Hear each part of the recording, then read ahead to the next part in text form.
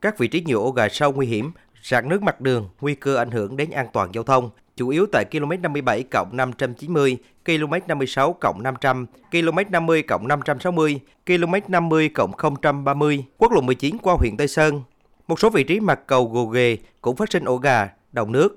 Mới đây, Văn phòng Quản lý Đường bộ 3.4 thuộc Khu Quản lý Đường bộ 3 đề nghị Ban Quản lý Dự án 2 Bộ Giao thông Vận tải chỉ đạo nhà thầu thi công các gói thầu thuộc dự án tăng cường kết nối giao thông khu vực Tây Nguyên khẩn trương khắc phục các tồn tại nêu trên trước ngày 7 tháng 11. Ông Nguyễn Ngọc Tân, Giám đốc Ban Quản lý Dự án tăng cường kết nối giao thông khu vực Tây Nguyên thuộc Ban Quản lý Dự án 2 Bộ Giao thông Vận tải cho biết.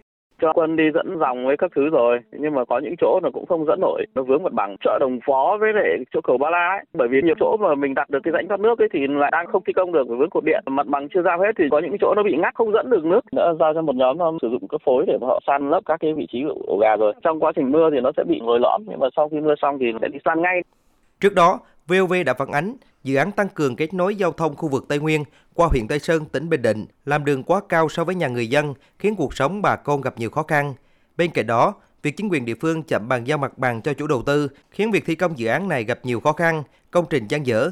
Khi có mưa lớn, nước chảy vào một số nhà dân hai bên quốc lộ 19.